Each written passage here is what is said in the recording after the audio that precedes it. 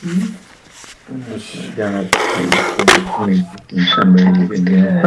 like that. Let's start. Let's say prayers. What?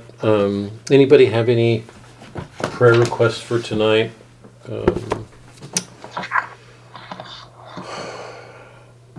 I have a brother, my oldest brother actually, has prostate cancer, and it's spreading, and I would like prayers for him.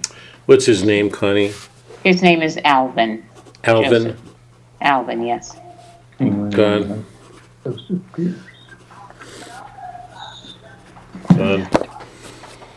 Anybody else? Anne, we lost your picture. I hope you're here.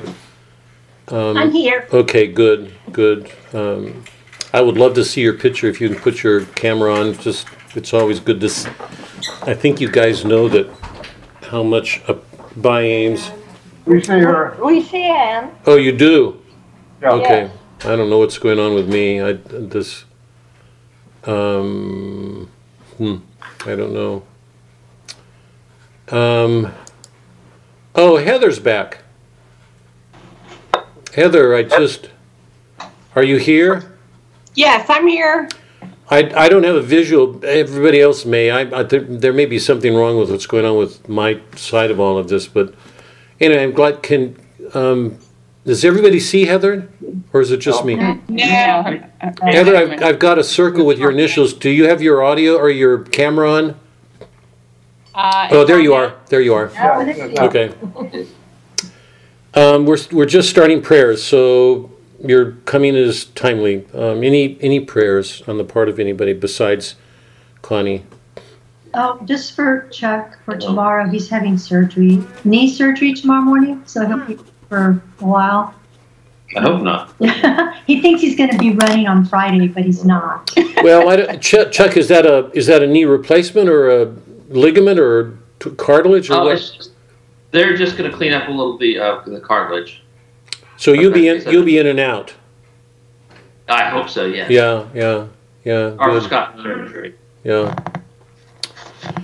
Okay, for a number of you, I don't have pictures. I don't know if something's going on with my side of things, or technically if you guys have cut out. But if all of you could just check your audios, when these things happen, it makes me realize.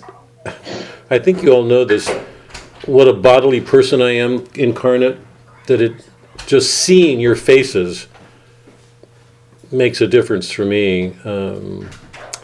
Hearing voices, I mean, you might as well be on the phone. I'm always glad to see images.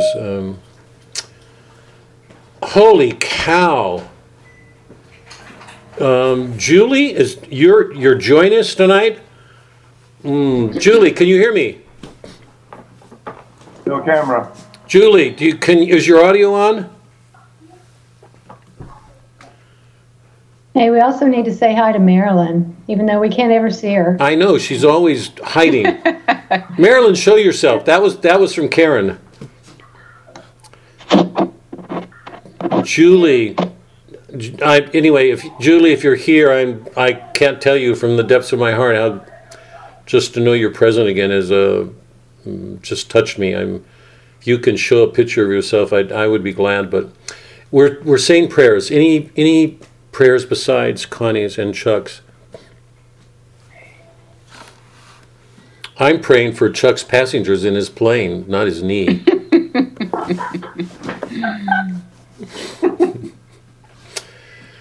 Okay, let's. Wow. God, it's like old timers. I mean, all these. Tina just arrived. Tina, Julie, all of you. Connie, we've lost you. If any of you can show your.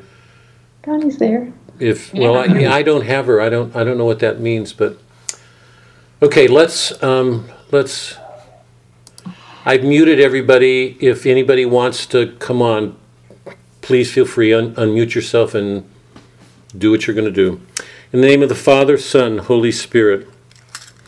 Boy, I'm so gladdened right now, speaking for myself, that some of you have been around for a while and have been caught up with whatever your circumstances are. I know Heather, when I got your email, just so you know that all of us were praying for you and your family. I'm assuming because you're back here that things are okay. I'm so glad you're here. I take that as a sign that your family, and I'll ask you when our prayers are over if your husband's doing well. I'm going to come back to him, but thank you again, Lord, for the gift of our life from you and for your presence through the day. You are always here. One of the aims of the work that we do together is to read works that are not centered, in a catechetical way of saying things. It's not people in the pews or we're out in the world, but one of the things that I hope we're all seeing is that you are always there. We've seen that really clearly in Hamlet. I want to come back to it tonight. You are never not here. The problem for all of us is, do we see you? We read these chapters in the Bible where you're healing people of blindnesses. People who've been blind from birth. We think we don't need that healing because we can see.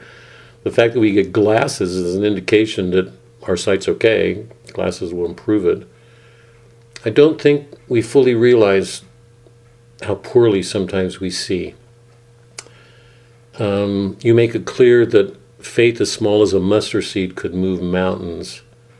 Strengthen our faith, increase our sight, help us to see, and at least with respect to what we're doing in this class, help us to make a better defense of our faith, to see more clearly exactly what it is in the world we're dealing with, and with greater courage and humility, bring our faith to the world, to each other and our families and whatever it is we're doing in the world. I ask for a special prayer on Connie's brother, on Alvin. Heal him, be with him in this period where his cancer's been uncovered. If there's a treatment, help the doctors be sure-handed and clear-sighted. Lots of doctors are not. Keep these doctors focused and clear-sighted. And watch over Chuck in his operation. It doesn't sound like a major one, but things can happen. Let his heart be quiet. Let the doctors be sure. And from my perspective, more importantly, watch out for his passengers.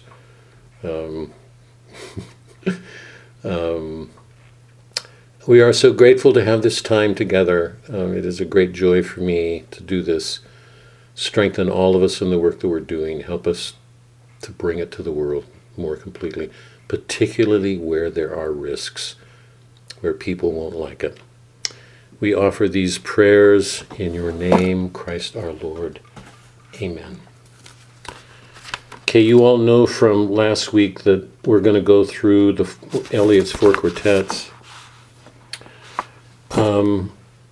Those of you who were here when we did Auden's, the canonical, the Horace canonical, you know that was an awfully long poem. I'd never done it before. In fact, I'd only read it recently. It was one of the reasons I wanted to bring it to you, because I was stunned by it. It was such a compelling poem. It was really long. Horace Canonica, the canonical hours of the church. The way he lined up those hours with our way of dealing with culture, and the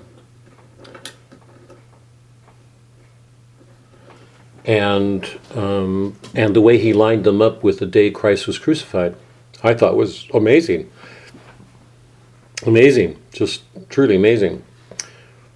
So from our perspective, I think it was one of the great poems of the 20th century. I had read it before, but I was glad we did it. Without a question, T.S. Eliot's Burnt Norton is probably the greatest poetic achievement of the 20th century. And Burnt Norton or the quartet? Or 4 quartets. You heard me say this before, that Eliot was one of the more popular figures of the 20th century. He had such a great mind, such a gifted mind. He spoke to intellectuals. Intellectuals found a kindred soul in him. But when he converted Christianity, I mean, he lost a lot of his audience. And at the end of his life, he did the 4 quartets, and we're doing them. So there are 4 of them: Burnt Norton, East Coker, Dry Sauvages, and Little Gidding. We're doing Burnt Norton now. Each of the so the analog to the 4 quartets is music.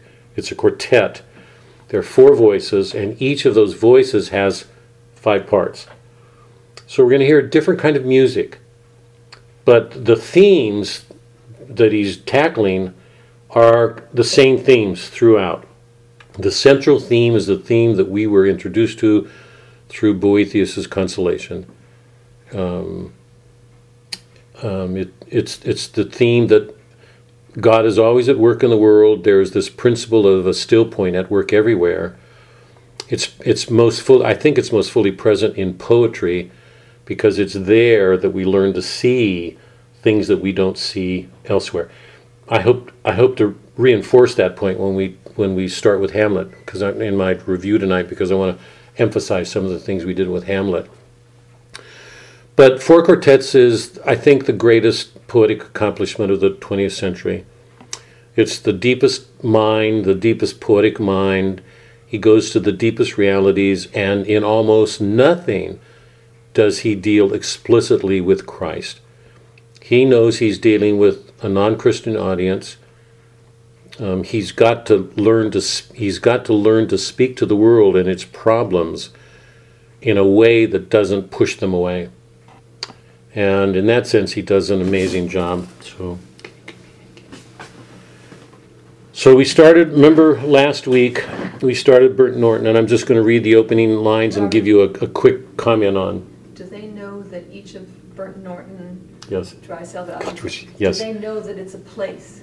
Yes, I said it last week.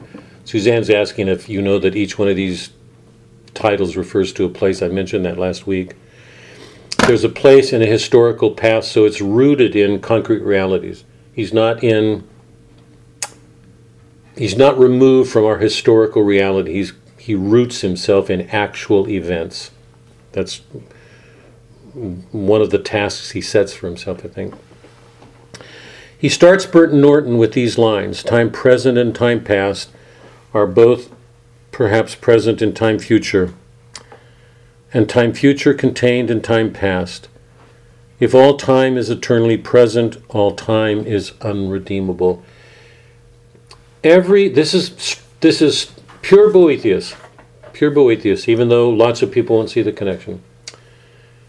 We all know that the moment most real to us always is this present moment. No sooner did I speak those words than they're gone to a past. They already belong to a past. They don't exist anymore. They don't exist. They're gone. Whatever is to come doesn't exist yet. Is everybody clear on that? The only time that's real for us is this instant present moment. Because no sooner does it come than it's gone. And no sooner does anything that happens whatever's going to complete my sentence, it doesn't exist yet. It only comes to be in an existing moment. It only has existence in this present. I hope that's clear. In the past, it's lost its life. In the future, it's not yet, whatever's to be. So it was what was, what will be, all point to this present. But if all time is eternally present, all time is unredeemable. If all we have is just the present, then we're in a sad way. If we don't have help from outside this present moment, we are the most miserable of creatures. It's only because a divine help came into the present that we can have this present redeemed. That's fundamental to the whole of the quartets. Is that clear? And we know from Boethius, I think we know anyway, that in God's kingdom, there is only a present. All things are eternal in a now. There is no past for God. There is no future. So in the kingdom, all things are encompassed. It's one of the most amazing things for me as a teacher. You've been hearing me say this for a year now. that one of the themes of the epics, the great epics, the Iliad, the Odyssey, the Aeneid, the Divine Comedy, is that every one of them goes back to the past, and it carries the past forward to redeem it, brings it into the present. It's the burden that every one of us has. I don't care how bad our parents were, whatever bad happened in the past, we are called to redeem it in the now, to change it by what we do. Our burden is to redeem our lives with Christ. So that's a fundamental theme of the four quartets. Time present, time past are both perhaps present in time future contained in time past. If all time is eternally present, all time is unredeemable. By the way, I'm assuming everybody knows that you know that there are copies of the whole four quartets in our site online. If you go online to the C site and to the poetry section, you have copies of all the four quartets. So after he introduces these sort of philosophical abstractions, he shifts, and he takes us back into the garden. And you know from my presentation that I believe, Jung believed it, seriously, Freud did not, but Jung did, that all of us carry this collective unconscious, that the garden is a part of our memory. We want to go back, always. Suburbia is our greatest effort to recover the garden, to have this idyllic world. And we know the irony of it, because no sooner do we get in suburbia than it fades. Corruption, sins raise their heads. We can't escape sin, but a suburbia is our effort to recover that garden world. He returns us to the garden, and he describes this couple looking out of the pool, but the pool is dry. It's empty. It's like a parody of the pool that was once a pool in Eden. Life-giving, spring-filled, watched over by God. They were behind us, reflected in the pool. Remember, the pool was filled with water, but it was concrete, brown edge, dry. A cloud passed and the pool was empty. Go, said the bird, for the leaves were full of children, hidden excitedly, containing laughter. Go, go, go, said the bird. Humankind cannot bear very much reality. It's one of the marks that distinguish us. We try to do so much of what we can to avoid pain. So he moves from those opening thoughts to the garden. My words echo thus in your mind, but to what purpose? Disturbing the dust on a bowl of rose leaves, I do not know. Picture for a moment women putting a bowl of rose leaves. Women do this far more than men. They will fill their home with beauties, little decorative things, potpourri. These little beautiful things, and one of them would be a little bowl with rose leaves. What Eliot's doing is, that's not an uncommon decoration on the coffee table in homes, or somewhere in a home. But it's his way of reminding us that's an image of the garden. That thing in front of us, which we don't give a thought to, actually has its origins in the garden. Because all of us long to recover that. My words echo thus in your mind, but to what purpose? Disturbing the dust on a bowl of rose leaves, I do not know. Other echoes inhabit the garden. Shall we follow? Quick, said the bird. Find them, find them. So we enter the garden world for a moment, and then the bird comes and says, go, go. And it's this stark note of pain. Humankind cannot bear very much reality. Time past and time future, what might have been and what has been, point to one end, which is always present. So we come back to the present, all that it promises and all of its defeats, all of its sorrows, what it doesn't fulfill. So today I want to start with section 2. I'll read it and I'll try to restrain myself on my comments and leave it to you. But he's remember, this is the second part. It's going to be the second voice. There are 4 voices. Each one has 5 parts. Here, he's going to give us a different voice, the way that would be true in a 4 quartet. Part 2. But remember, every one of these sections is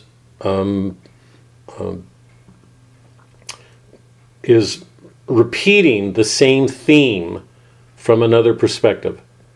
So however much it seems not to resemble what happened in the first, there's a resemblance. We've got to make the underlying connection. In part 2, he's going to be talking about things in the blood and constellations. And what we see is they're all there. They're fixed. Those are part of our nature. They reflect each other. So every part gives the same theme from a different perspective, so it helps fill it out. It makes it richer. Part 2 in Bert Norton. Garlic and sapphire in the mud clot the bedded axle tree. The trilling wire in the blood sings below inveterate scars, appeasing long-forgotten wars. The dance along the artery, the circulation of the lymph are figured in the drift of stars. Ascend to summer in the tree. We move above the moving tree, in light upon the figured leaf, and here upon the sodden floor below, the boarhound and the boar pursue their pattern as before, but reconciled among the stars. So there's all this stuff in flux in our world, and notice the importance of the tree. Garlic and sapphire in the mud clot the bedded axle tree. The axle tree is an axle tree. It's probably also an image of the cross, the central role of that tree in our history, because it was on that tree that Christ was God. We crucified God. And then there's a break and another voice to the second part. At the still point of the turning world, neither flesh nor fleshless, neither from nor towards, at the still point there the dance is, but neither arrest nor movement, and do not call it fixity, where past and future are gathered, neither movement from nor towards, neither ascent nor decline. Except for the point, the still point, there would be no dance, and there is only the dance. I can only say, there we have been, but I cannot say where. And I cannot say how long, for that is to place it in time. The inner freedom from the practical desire, the release from action and suffering, release from the inner and the outer compulsion, yet surrounded by a grace of sense, a white light still and moving, Erbung, without motion, concentration, without elimination, both the new world and the old made explicit, understood, in the completion of its partial ecstasy, the resolution of its partial horror. Yet the enchainment of past and future, woven in the weakness of the changing body, protects mankind from heaven and damnation, which flesh cannot endure. Time past and time future allow but a little consciousness. To be conscious is not to be in time, but only in time can the moment in the rose garden, the moment in the arbor where the rain beat, the moment in the drafty church at Smokefall be remembered. Involved with past and future, only through time is time conquered. The word Erbung is German, I think, for exaltation. Okay, remember what I've said before. It's so important, and I'm speaking with some sense of what's true, what's always been true of us as humans, but I think it's particularly true in our day and age, after Descartes. We believe that everything has to, following Descartes, we believe that everything has to take the form of clear and distinct ideas. Our minds can grasp these clear and distinct ideas. Gives us certainty. Eliot made the point repeatedly that when we read poetry, we very often have a sense of something long before we understand it. It's as if we know through what St. Thomas calls connaturality, sympathy, or feeling. We have a feeling for something as a way of knowing, but we can't put it into words. It's not clear yet. He said that very often it's important to allow for that. When we read a poem, we don't often understand it right away. We have a feeling, that feeling gives us a sense of something, but it doesn't take the form of clear and distinct ideas. Probably never should. So even if it doesn't come clear, read it again. Its meaning will emerge in time. Okay, so that's the second part of Burnt Norton. Let's turn to Shakespeare now. Before we do, as a practical matter, I should have done this before we started. Our schedule was to do Shakespeare, Hamlet, Lear, Pericles, and Winter's Tale. Winter's Tale, I think, is the greatest play on forgiveness that I've ever read, so I'm looking forward to getting there. And after that, I talked about doing Melville, Moby Dick, and Hawthorne, which I think are prophetic in the sense that both Melville and Hawthorne are what I would say exorcising Protestant demons. They're critiquing something unhealthy in America, and in an amazingly profound way. So I thought about doing them with you guys. I'm going to put out a suggestion here and come back to you guys on it. We've been doing G.K. Chesterton's Orthodoxy, which is the book that brought me into the Catholic Church, by the way. It's not a fictional work. He's a journalist, and he's making a defense of his beliefs. I think it's probably one of the most profound books of the 20th century. It's a book he wrote before his conversion to Catholicism, but it already shows how Catholic he is before his conversion. In that book, he is defending the apostolic tree. I know this is going to sound catechetical, and it couldn't be farther away from the truth. He's a journalist. He's a newspaper man. He's writing to a broad popular audience. He's drawing on ordinary experiences from every life. He almost never mentions Christ or the Bible or the Apostles' Creed. What he's doing is looking at ordinary things and showing that there's something wrong in most currents of modern thinking. And he takes every one of them up. Marxism, Freud, the will, materialism, necessity, predetermination, predestination. He takes every one of the positions that most moderns take intellectually and shows that there's something wrong about them. They all profess to be liberal. They all profess to help man free himself. And what Chesterton makes clear is that every one of them just reinforces the chains around human beings, that they put us in these prisons. He wrote in the early 20th century. Yeah, it's one of the most amazing books of the 20th century. Early. Chesterton wrote early in the 20th century. He died in about 1935 or so. But he and by the way, his other major famous book, he wrote over 100 books. He's just an amazing, amazing man. He wrote another book called Everlasting Man, and it was Everlasting Man that led to the conversion of C.S. Lewis, who just picked up what Chesterton was doing and carried it forward. Chesterton and C.S. Lewis are probably the two greatest apologists of Christianity in the 20th century. What I'd like to do, I think, so this is going to involve a change of course, but I'll get back to you guys and see what you think, is turn away from literature for a little bit and do C.S. Lewis's Abolition of Man, because he's directly dealing with one of the most dangerous forces in the modern world, which is education, what people are doing with education. Heather's ears should be honed in on this. Heather, are you there?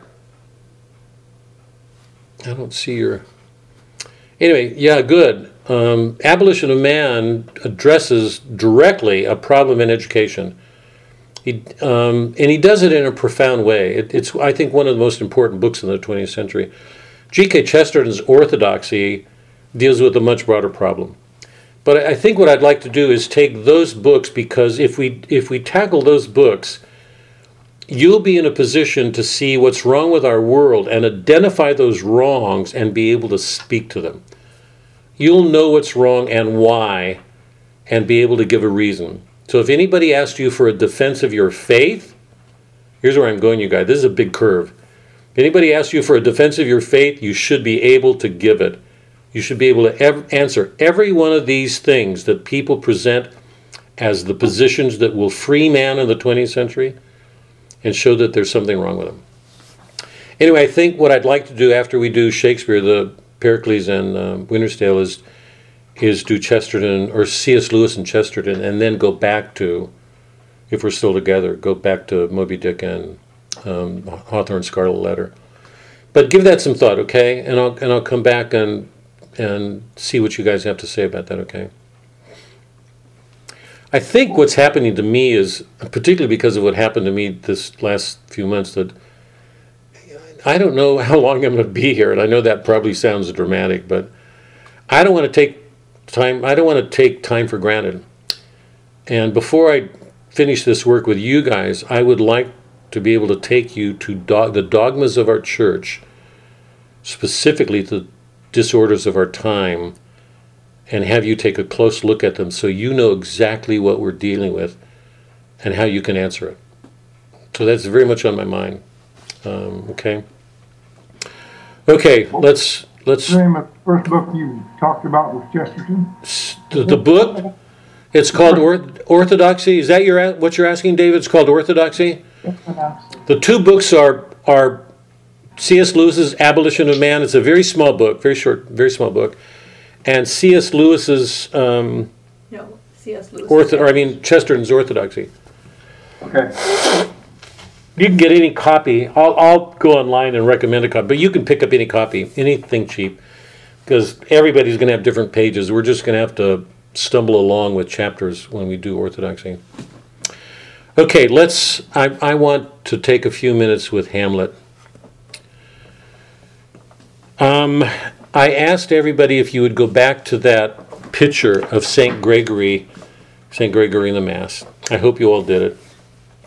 If you've done it, you know that in that picture, Jure is showing St. Gregory, a bishop, kneeling at the altar, celebrating the Mass. And surrounding him are these priests and other functionaries, altar boys and whatever their status is, who are serving in the Mass. They're doing what they should do. They're helping to serve. But if you've seen the picture and you've looked at it closely, you know that the only one in that picture, the only person in that picture who sees Christ is Gregory. And if you haven't seen that picture, go online, because it's absolutely crucial that you see it or you're going to miss the point here. You could move the camera over there and show them. Oh, there you are. Thank you, Karen. There it is. There it is. Bless your soul. Oh, Robert and Karen and Suzanne. Suzanne keeps poking me in my ribs here, telling me to get with it. If you've seen the picture, you can see wait, this is the point. Let me put it starkly. How many people see Christ in that picture? They're all Christians. They all believe in Christ. Yeah? They're all there. They're celebrating the Mass. They're all celebrating the Mass. How many of them see Christ in that moment? None of them. It goes back to one of the things I have been putting to you for probably a year, and I know I did it at one of my talks at Elizabeth Seton. When we take the Eucharist, where are we? You know that I've been talking about the apophatic, that coming into contact with those things we don't know very well, entering a place in which everything's removed, as it is for the mystic, and seeing what can't be seen. Remember, I've asked you this question. When we take the Eucharist and we're out in the parking lot, I'm sorry Mary's not here. When we're out in the parking lot, where are we? Where are we? For lots of people, we're on our way to our car. How many people actually feel that in that moment they're in the kingdom with Christ on their way to the car? Yeah? Because Christ's in us, he's invited us into the kingdom. Thy kingdom come, thy will be done on earth as it is in heaven. That whatever is going on in that moment in the parking lot, thy kingdom come, thy will be done on earth as it is in heaven. That in that moment, he has invited us. We participate in an act that draws us to the kingdom. We are there. Do we see it? Do we feel it? The beauty of the Gregory Mass picture to me is that it shows how blind we are, that we very often don't see. We take things for granted. We all go to Mass, we celebrate the Mass. Gregory's the only one who actually sees Christ. That's a powerful picture to me. So here was my question about Hamlet. You know that in Shakespeare's Hamlet, Shakespeare is dealing with a play about an actual historical prince. I think he lived in the 9th century, 9th or 11th century. I can't remember which. Wittenberg was founded in 1502, I think. Luther hung up his theses in 1515 or 1517. So Shakespeare's writing about an actual historical prince and an actual historical place and event. He's got the Reformation on his mind. Hamlet just returned from Wittenberg. It's where Luther hung up his theses. Shakespeare's not concerned about historical literalism. He's concerned about meaning, what we see. So Hamlet is coming back, and when he comes back, he learns from this revelation, this private revelation, that his uncle killed his father. So the central act of Hamlet is this private revelation and the burden it places on this young man. Okay? Now let me stop just for a second, because we've gone over this numerous times, but I want to make sure we're all together. What's at the heart of this play is that private revelation. Nobody knows what the ghost said except Hamlet. Not Horatio, not Marcellus, not any of the guards, nobody else. And it's on the basis of that Hamlet is faced with all these burdens. He has to prove the revelation, because it could be a demon. So he puts on the mousetrap play. And after the mousetrap play, he's convinced that the revelation was truthful, that the ghost was honest, that his uncle murdered his father, and he has to avenge his death. And we know how serious he takes that, because he's ready to kill Claudius at prayer in the next scene, except he's at prayer. But in the very next scene after that, he thinks Claudius is in the closet, and he runs him through with a sword. Just happens to be Polonius. So we know after the mousetrap play, he's serious, absolutely dedicated to what he's going to do. But he's dealing with a private revelation. There's no way in which anything in the natural order can help him, because that private revelation has raised him above it. It's presented him with another kind of problem. So Shakespeare's dealing with a problem introduced into the West by the Protestant Reformation, okay? Now, the whole play is about Hamlet's quest. Is he going to kill Claudius or not? You know that at the end of the play, I'm just going to read, we've already done it, but you know that at the end of the play, he's sent off to England by Claudius to his death. And during the Channel crossing, Hamlet's asleep, and he's suddenly overtaken by this misgiving. This is in Act 5, Scene 2. In my heart there was a kind of fighting that I would not let me sleep. Methought I lay worse than the mutinies in the bilboes. Rashly, and praise thee rashness for it, let us know our indiscretion sometimes serve us well, when our deep plots do pall, and that should learn us there's a divinity that shapes our end. Rough hew them how well. How many of us, responding to a feeling in our heart, Hamlet associates it with the feeling of a woman. You know, she's too given to feelings. It's like giving into a feeling in himself. How many of us would give into a feeling like that and act on it? Most of us say, oh, nonsense, put it away, go back to sleep. He gets up, goes down below, opens up the commission, and finds out that he was on his way to his own death. What he does is substitute the names of his friends, Rosencrantz and Guildenstern, and seals it up. And Horatio says, how did you seal it up? How could you do it? Not give yourself away. He says, this is still Act 5, Scene 2, why, even there was heaven ordinate. I had my father's signet in my purse. Even there was heaven ordinate. Hamlet is realizing that a God is looking out for him. Now compare this moment and its effect on Hamlet with any moment before it. Hamlet has been able to trust nobody. He doesn't trust in God. He didn't even trust his father's ghost. He had to prove that it was right because it could have been a demon trying to trick him. He has this experience, this revelation. It's another private revelation at sea, but it takes a different form. He's going to go into the fencing match with Laertes, and he has this misgiving again.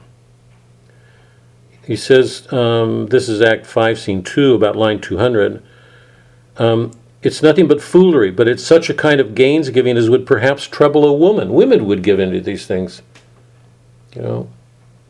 Horatio, if your mind dislike anything, obey it. I will forestall the repair hither and say you're not fit. I'll make excuses.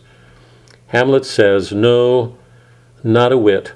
We defy augury. There is a special providence in the fall of a sparrow. If it be now, 'tis not to come. If it be not to come, it will be now. 'Tis not to come, it will be not to come. It will be now. If it be not now, yet it will come. The readiness is all, since no man of aught he leaves knows, what is it to leave betimes let be. The most important thing for him is to be ready for whatever happens. He's accepted his death.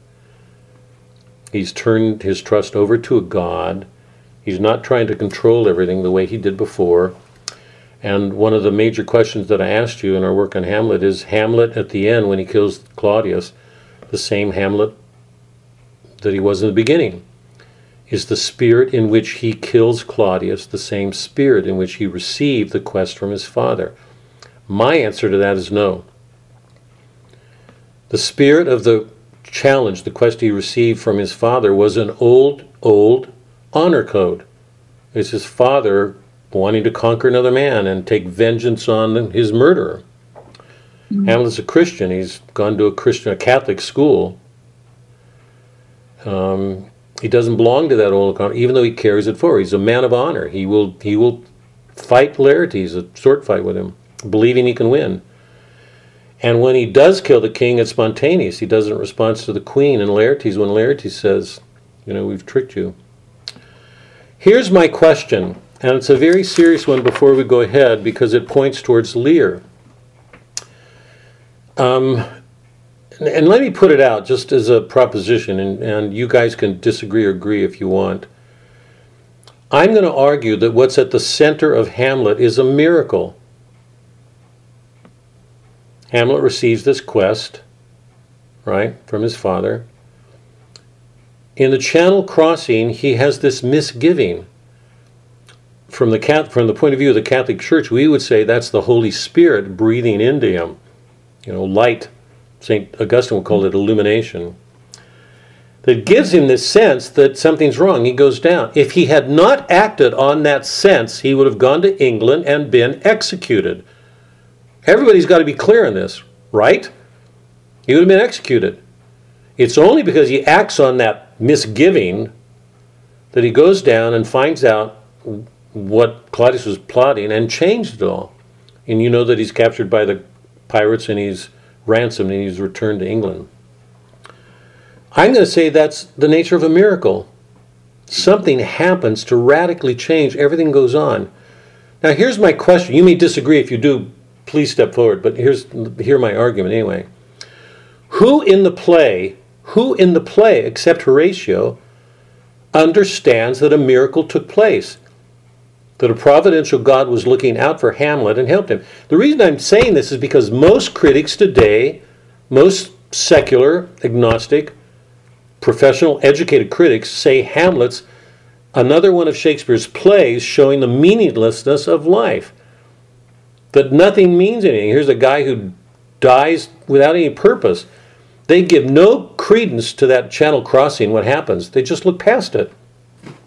There's two ways to look at the play. You can look past the Channel crossing and say that when Hamlet kills the king, he's doing it in the spirit in which his father gave the quest to him. Yes? To taking vengeance. If you put the Channel crossing in there, and his words to Horatio, if it's going to be, if there's a special providence in the fall of a sparrow, if God looks out for a sparrow, how can he not look out for us? If there's special providence in the fall of a sparrow, if it be now, it's not to come. It's going to happen now. It won't be in the future. If it not be to come, it will be now. It's not going to be in the future. It'll be now. If it be not now, yet it will come. The readiness is all, since no man of aught he leaves knows. He doesn't know what's going to happen. What is it to leave betimes? Let be. Let go. Be ready for what happens to do. He's a man of justice. He's a man of love. He's a man of honor. He wants to avenge his father's death. He loved the man. He gets all over his mother for what he sees as a betrayal. He has a quest of justice, of honor to fulfill. It implies a love. So when he says the readiness is all, he means be ready to bring all of that to whatever's going to happen, no matter what it is. And then he goes into the fencing match. Now here's my question. How many people see that miracle in the play? How many people are aware of the change he underwent? Besides Horatio. Name a person. Does anybody know?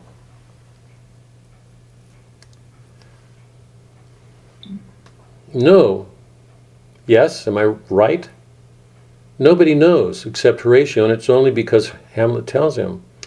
Now here's my question, and it goes to the role of poetry in our lives, which I've been hitting you over the head with for a year. In Hamlet, we've got a closed form. We have a closed form. There's a beginning and an end. We can look, as readers, we can look at that closed form, and we can put things together. So it's not hard, even though, I think lots of critics are really dumb. Lots of critics overlook that channel crossing. They just don't give it the importance it has. They can overlook it. We've got a closed form. In that closed form, there's a channel crossing that takes place, and in it, Hamlet sees that a providential God is at work in his life. If he's watching out for sparrows, he's watching out for me. And he said, if it's going to come, it's come. If it's not, it'll be now. The most important thing is to be ready now. To be ready. That's as close to Christ as I know of. To give your life up for justice, for love. Nobody in the play sees it except possibly Horatio. How many people in the audience see it? A lot of people are going to miss it. How often in our life, and here's the crucial question, we don't have closed forms. In Shakespeare's plays, we've got a closed form, but in it, Shakespeare's making us aware that a miracle is taking place. A providential God has intervened and done something that radically affects Hamlet. Who sees it? Nobody, except Horatio. In life, we don't have a closed form. Life is open-ended. But in poetry, and what Shakespeare's done, he's made us aware that very often miracles take place that we don't see. So we're like the people in Gregory's Mass. There's only one person in that Mass who sees something of the other world. Everybody else, even though they're all Catholic and they're worshiping in a Mass, are caught up in the rituals of the Mass here in this world. They do not see God intervening. Hamlet does. Shakespeare is wise enough to know that he's giving us a closed form. If we put things together, it should help us in the way that we would be helped if we were looking at St. Gregory's Mass picture. We'd see that lots of people don't see. We live in life. Life is open-ended. It's not a closed form. But it seems to me what he's done for us is he's made it possible for us to wonder. Do we look at things? Do we put them together? You know that the church, the role of the magisterium in the church, I think it was Heather that hit this on the nail a couple of weeks ago. You know that the magisterium has its responsibility to look into these questions because very often people have religious experiences and they're convinced that something miraculous has happened. And we know that very often people let their imaginations run wild, that they can believe something happened when it didn't. The church has got to find evidence before it supports a miracle. Is everybody clear on this? This is our faith. This is absolutely crucial for us. Shakespeare was nowhere more Catholic than in what he did with Hamlet. There's evidence for us to see. So here's the question. In our lives, which are open-ended, how well do we see? Do we make the effort? The readiness is all to prepare ourselves? Do we look at things to see? Did something miraculous take place and we missed it because it's so ordinary? Somebody in our household saved from COVID? You know, we could go on and on. The sort of things we take for granted in our lives every day might have involved a miracle. I came out of the hospital. And by the way, I'm going to be really honest. I am such a rationalist. I am such a rationalist. I mean, I so seriously question miracles. Was there something miraculous in that? It scares me to think about it. I'm being really honest with you guys. Mm-hmm. Do miracles take place in our lives? Wait, do lots of people claim miracles when there was nothing miraculous? I don't have a doubt about it. I'm too aware of our human failings not to be aware of that. People claim religious experiences all the time. But do miracles take place that we're not aware of because they seem to take place in ordinary experiences? This was a channel crossing. He's crossing a sea. Rosencrantz and Guildenstern, they're asleep. The captain and shipmates asleep. And they're doing their jobs. Who saw what was going on? Are you all following me? Shakespeare is helping us to see that there is a transcendent element in our lives. And very often we can't see it. He's a poet. He's making this clear. Our life is open-ended. We have a much harder job. But at least he's helped us to wonder.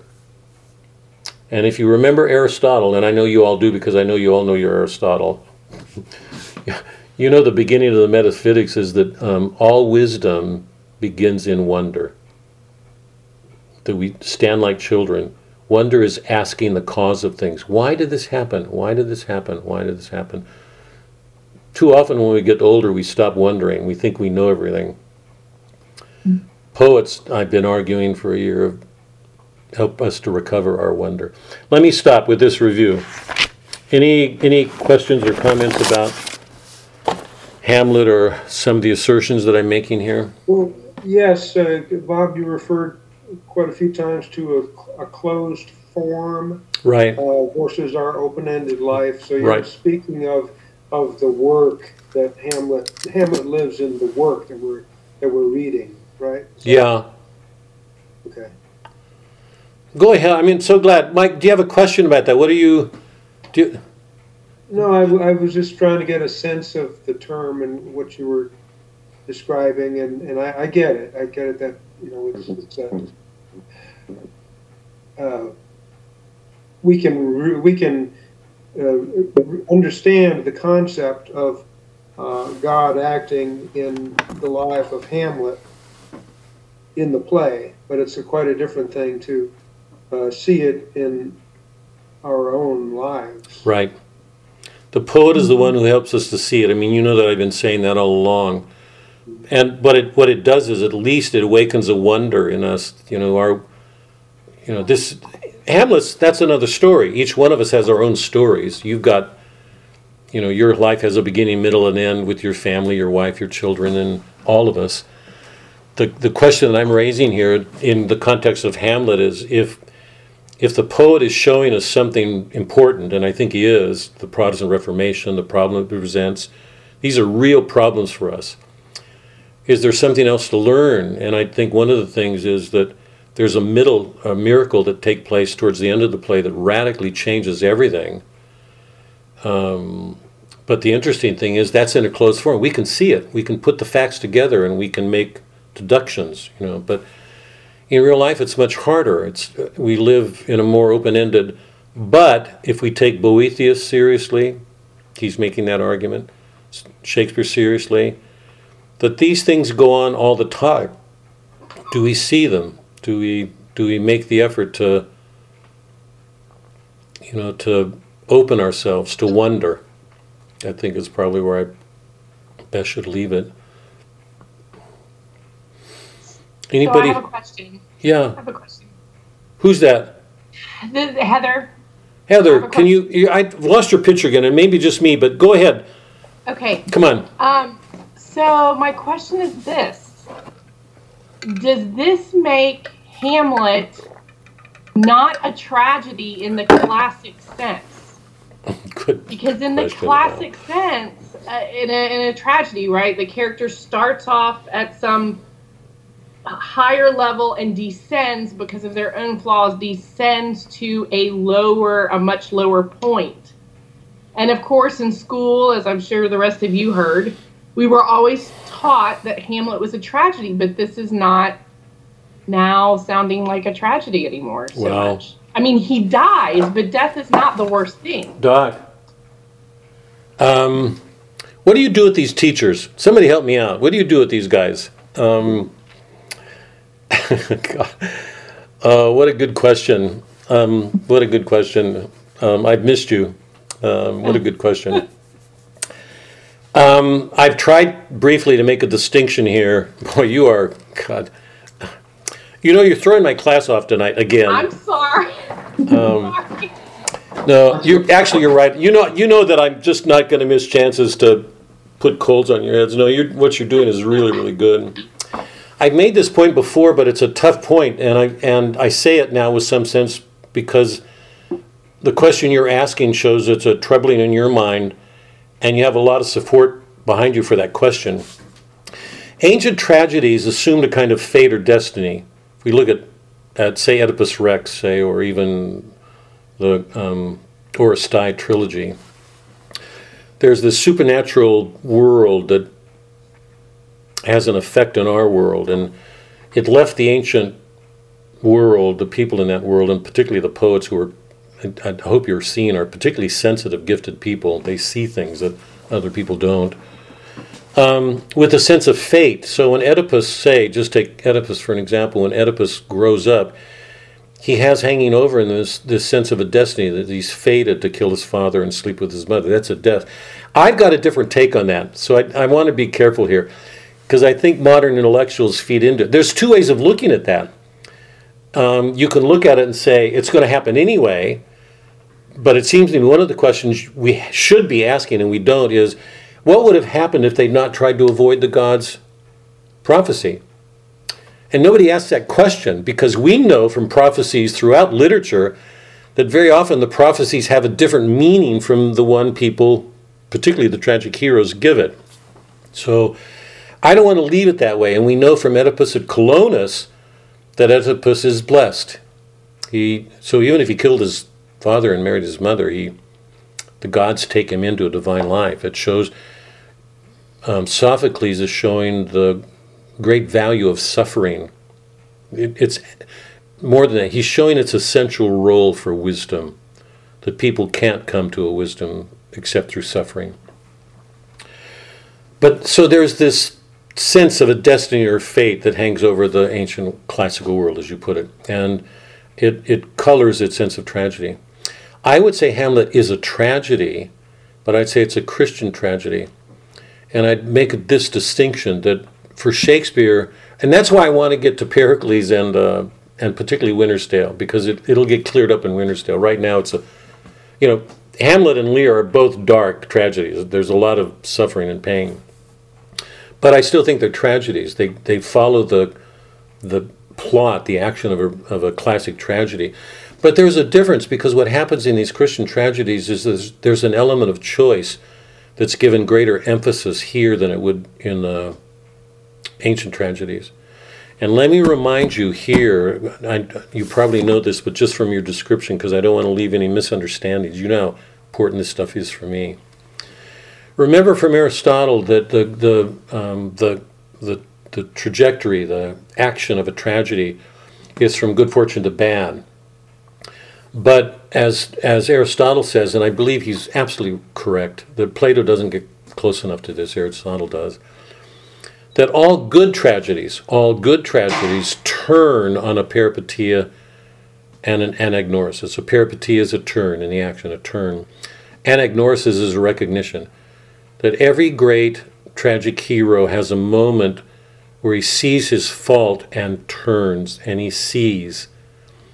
To that extent, I would I would say be careful, because my own sense of tragedy is the trajectory goes towards a fall, or I mean towards a height and then a fall.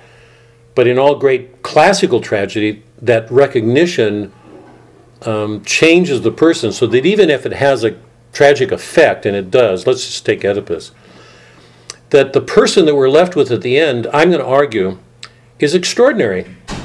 I'm going to say Oedipus at the end of, he's just, if you, I don't know who, I don't know what you guys have watched or read, but if you've done Oedipus, you know that when he learns he killed his father and married he slept with his mother, his children, he is brother to his children and offspring because he's a parent to them.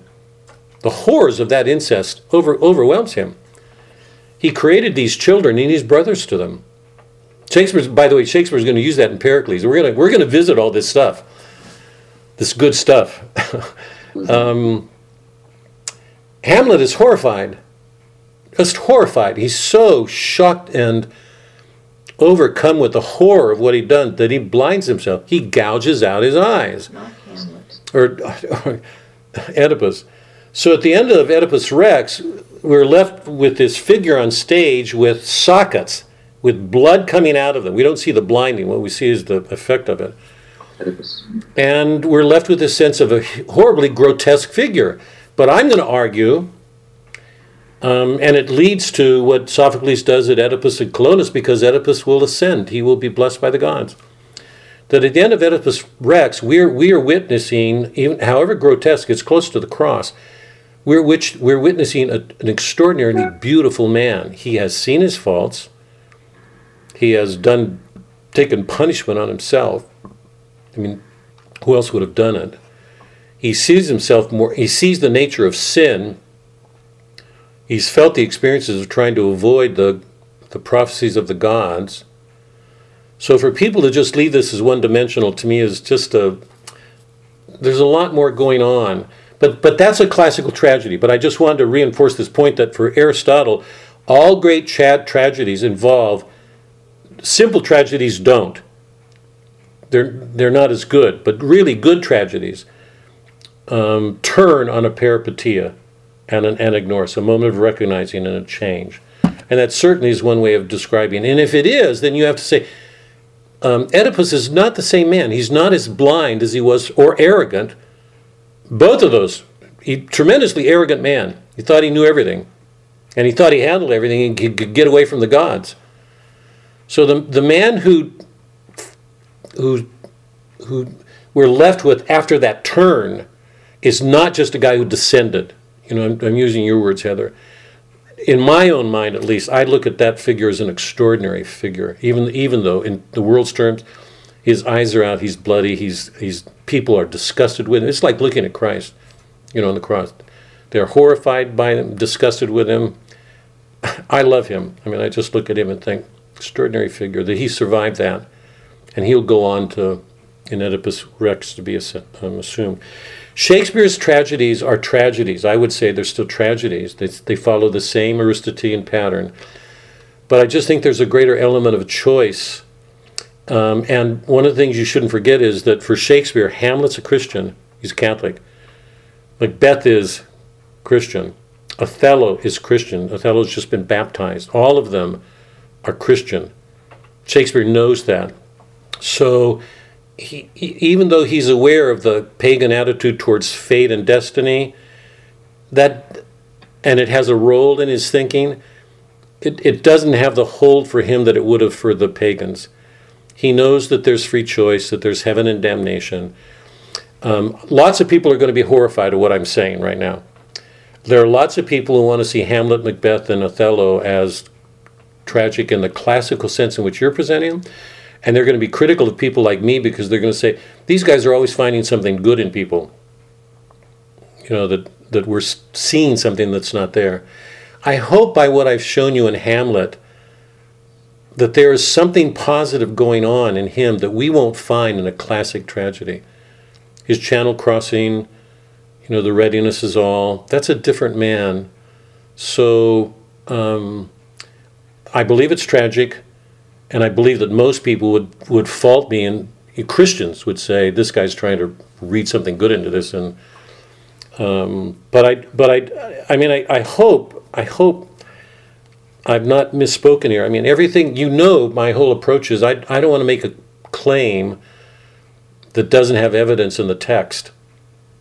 That whatever interpretations I have got to stand the test of the text, and so I think I'm not coming to a faulty judgment on this. It's a tragedy for Shakespeare, for sure, but I think it has a very different meaning, a very different feel from classical tragedy. It's very subtle, but it's very real.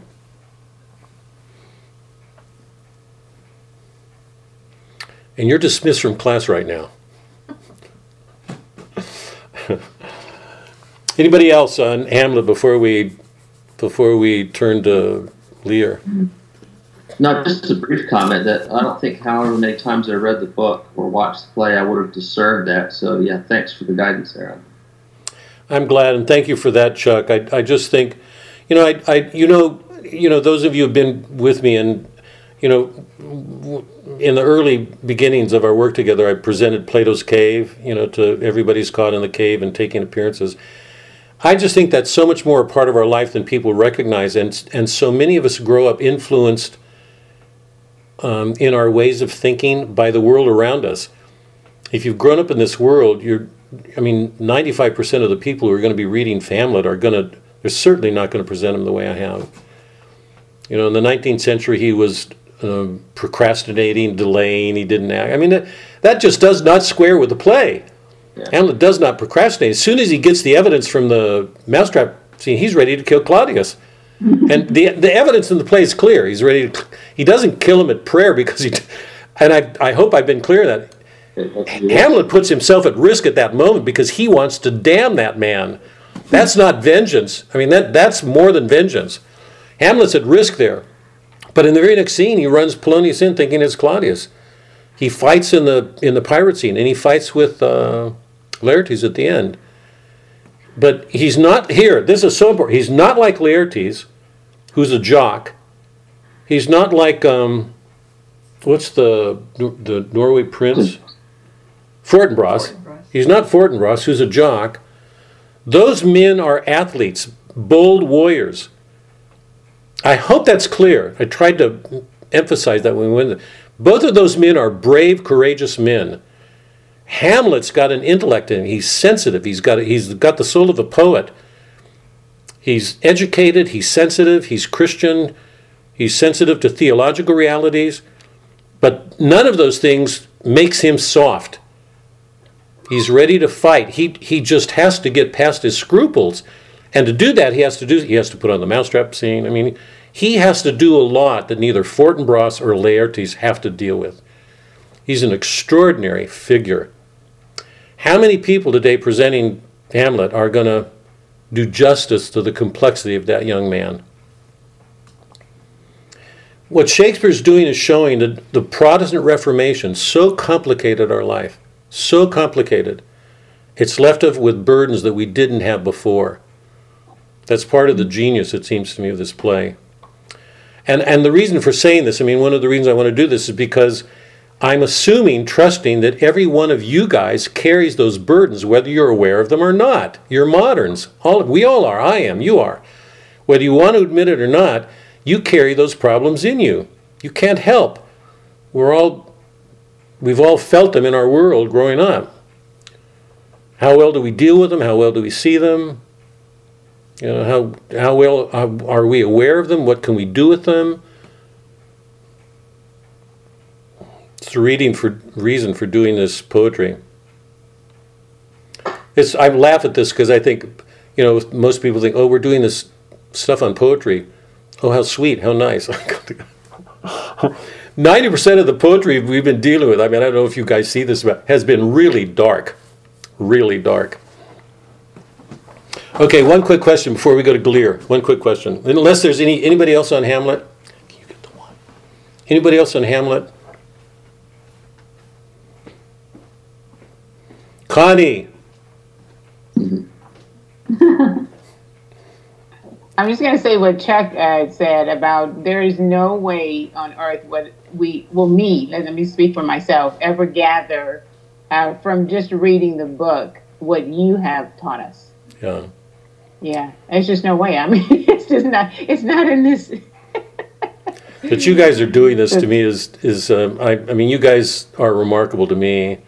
I hope you see that I'm not just speaking in the wind, that this is in the play, that I'm not. Right. You know, I'm trying to be faithful to what's in front of me, that because Christ, you know, when we did the Divine Comedy, one of the points that I wanted to make when we did the Paradiso was a really important thing. When we went through the heavens, I asked you guys this question: why didn't Christ greet Dante in the Purgatorio, in the Garden of Eden? Why didn't Christ meet him instead of Beatrice? And one of the reasons I suggested is because he doesn't know Christ. He won't really know this Logos until he sees this whole creation. If you put that together with Christ, I feel such a reluctance saying this, but if you put that next to, do you accept Jesus Christ as your Savior? You know, it's just a simple thing, and if you put, it cuts me to do that, but I don't know how. Anybody who loves Christ, you have to say, good for you. But if you put that view next to what Dante does in the Paradiso, you say, this is the Word that John presents in, the beginning of John's Gospel. In the beginning was the Word who created everything. This is Him.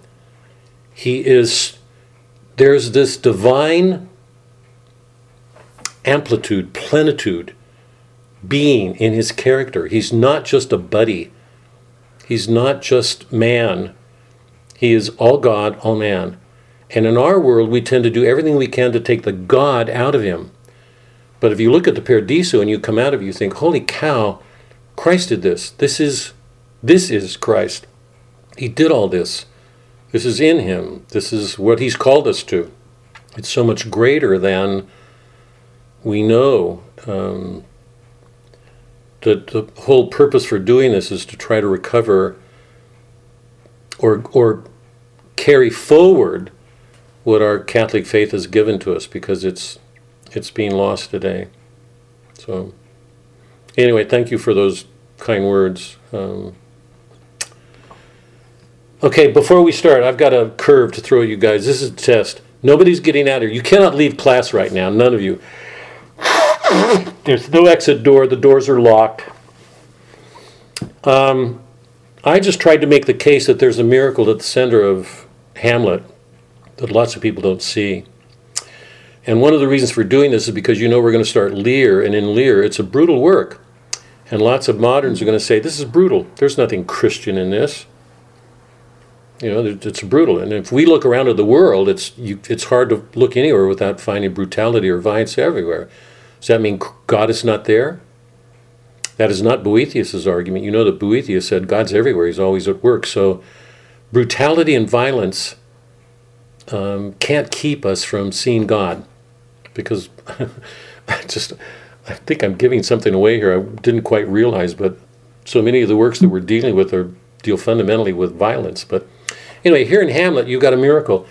We've done the Iliad, the Odyssey, the Aeneid, Boethius, Divine Comedy. We did Merchant of Venice. We did All's Well That Ends Well with Helena. And we're doing Hamlet, and we're starting Lear. Going back to some of the works that we've read, because most of them dealt with violence, and almost every one of them deals with this question that Job has to deal with in the book of Job, and that Boethius deals with. Why does God allow evil? Why does he allow evil men to prosper and good men to suffer? And another way you could put that is, why does he allow so much evil in the world? What kind of God, and lots of moderns are going to say this, what kind of God would allow this? You guys have got to be able to answer this going to our world. Look around at this world. You tell me you believe in a God, and there's this much violence in the world? Get real. Grow up, for God's sake. Get a mature belief. If that's the God you believe in, you shouldn't believe in because there's got to be a violence in him. What's your answer going to be? Take a look at the works we've read. The Iliad, the Odyssey, the Aeneid, the Divine Comedy, Boethius, All's Well, Merchant of Venice. In Merchant of Venice... Othello, thanks. In Merchant of Venice, Shylock was going to take Antonio to jail. He was going to be executed. In Boethius Boethius is going to be executed. There's no sparing him. The lady philosophy isn't saying, I'll get you off this, so be happy. She's saying this is the way things are, and leaves him to go to his death. So a lot of the works that we've been dealing with have been fundamentally focused on violence in the world and answering it. Yeah? So there's nothing sugar-coated about anything I'm doing, I don't think. But I want to take a minute with you guys. This is a test. Go back over the works that we've read. Can you find miracles in them? Lots of people would have read Hamlet and not seen the channel crossing. They just would have ignored it. They would have read past it. But it's fundamental to that work. You've got to see that. It changes everything. That's the turn. Go back over our works. Take the Iliad, the Odyssey, the Aeneid, any Divine Comedy. Are there miracles that take place that's a part of the action, like the plot in Hamlet, that we can point to and say, something miraculous is happening here? I think the reason I'm giving you guys this test, and I'm in earnest about it, because the question that I put to you guys earlier is, do we see miracles in our lives? I mean, lots of people have active religious imaginations and imagine miracles when they're not there. They think God did everything. But are we looking past miracles too sometimes in ordinary affairs? That's a tough question. I mean, you know that because I said we're open-ended. It's much harder to get to. But go back to the works that we've read. Can you find miracles in any of the works that we've read before we go on to pick up Lear again?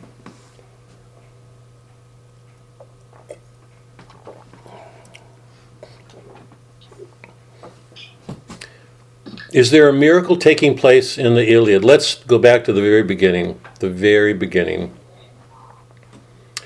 You can't be more pagan than Homer, right? He begins it all.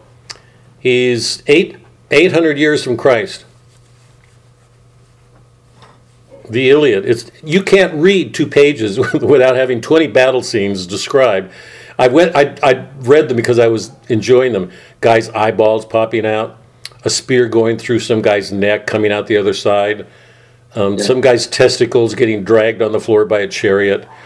I mean, Homer was not squeamish about describing anything. Is there a miracle taking place in that work or not? I know this is sort of unfair because I didn't announce this, but it's hard to say. Are there any miracles? Do you guys remember? This is taking you back. I'm gonna take a stab at Good. Jump. Yeah. And you're gonna help. You're gonna have to help me. You're glad to do it. Come. So, the reconciliation in the tent with King Priam, where his grief moves the heart of, who was it? Achilles. Achilles, yes. Yeah. His grief moves the heart of Achilles. That moment to me has always stood out as a grace. Yeah. In that moment. No, I agree. Very powerful thing. Yeah, I agree. Anybody else on the Iliad? I'm only going to take a minute with this because I don't want to labor the moment, but the importance of miracles in our life is... by the way, one of the reasons this is so on my mind right now, in the Francis group, we're doing Chesterton's Orthodoxy.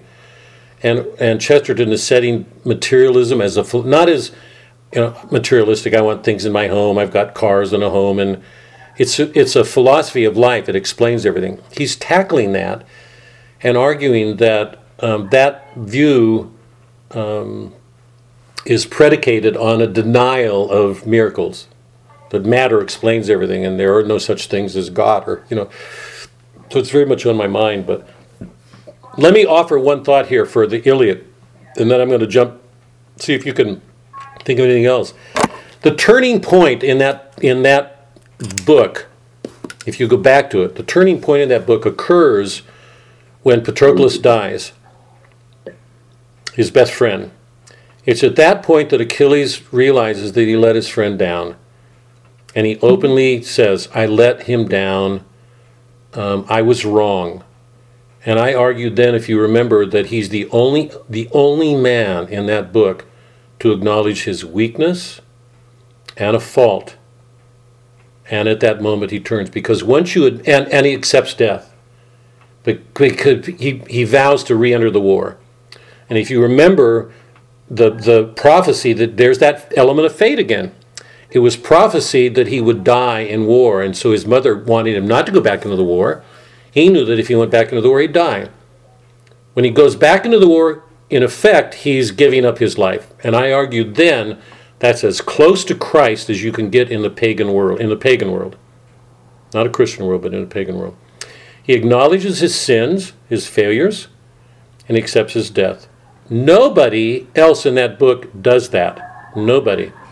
Most of all, King Agamemnon.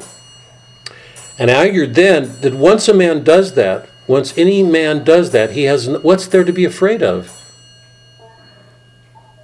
If you set Achilles before that moment and after, you have to say, even though he was the greatest warrior in the war, he could never bring that war to an end.